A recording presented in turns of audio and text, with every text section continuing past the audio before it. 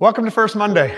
On the first Monday of the month, we will be spending time in prayer and fasting as a church family.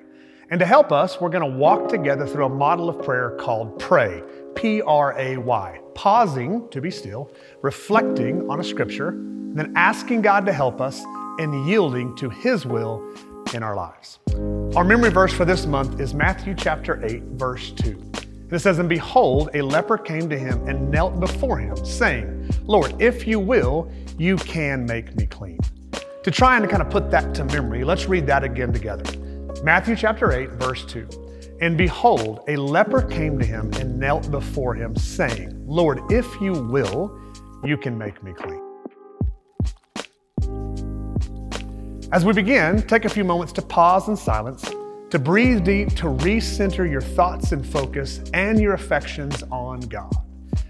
God, as I enter into prayer, I ask that you would free me from distractions of the day so that I may be deeply present with you.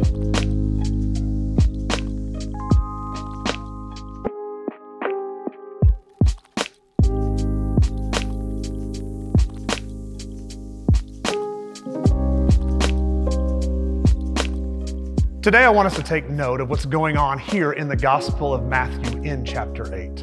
I want us to pay close attention to the posture in which these two men have in this passage. It reads this way: "When he came down from the mountain, great crowds followed him. And behold, a leper came to him and knelt before him, saying, Lord, if you will, you can make me clean. And Jesus stretched out his hand and he touched him, saying, I will, be clean. And immediately his leprosy was cleansed.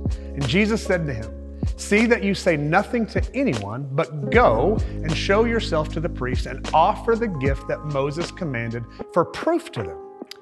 When he had entered into Capernaum, a centurion came forward to him, appealing to him, "Lord, my servant is lying paralyzed at home, suffering terribly." And he said to him, "I will come and heal him."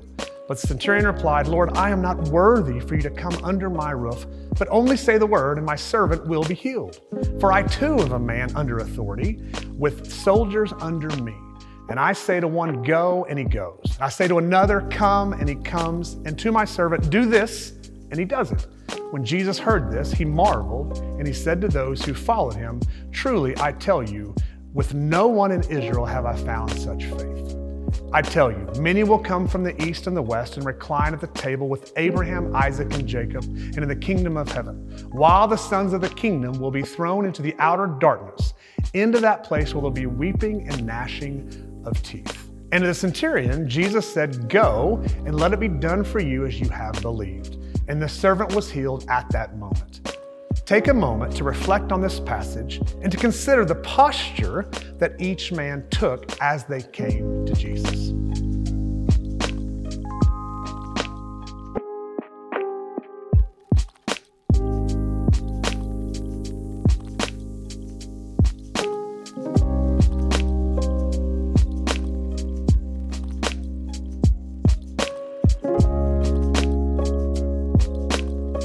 So you have two men in this passage that need healing from Jesus. Did you notice the posture of these two? Because their posture was very similar. Let's look back at the text really quick. In verse 2 it says, "And behold, a leper came to him and knelt before him, saying, Lord, if you will, you can make me clean." So the leper comes first and foremost with a great deal of humility. It says he was kneeling. Kneeling is the ultimate posture of humility. Notice he isn't demanding that God would heal. He's clearly full of faith because he said, just look at the next line. He says, Lord, if you will, you can. So it's not a question if the Lord can do it. He knows that he can. Now follow me into verse 8. We're going to see the same posture, the same sentence structure. Lord, he says, I am not worthy to have you come under my roof. You see it? There's the posture of humility again. The posture of only you are worthy, God. Then he says, only say the word and my servant will be healed. Once again, full of faith. Family, I see a pattern here. When we make requests to God, whether that be for healing or blessing, the pattern needs to be we approach God with a posture of humility, but at the same time, we're full of faith. So with that in mind, let's take a moment to humbly approach our God with your request.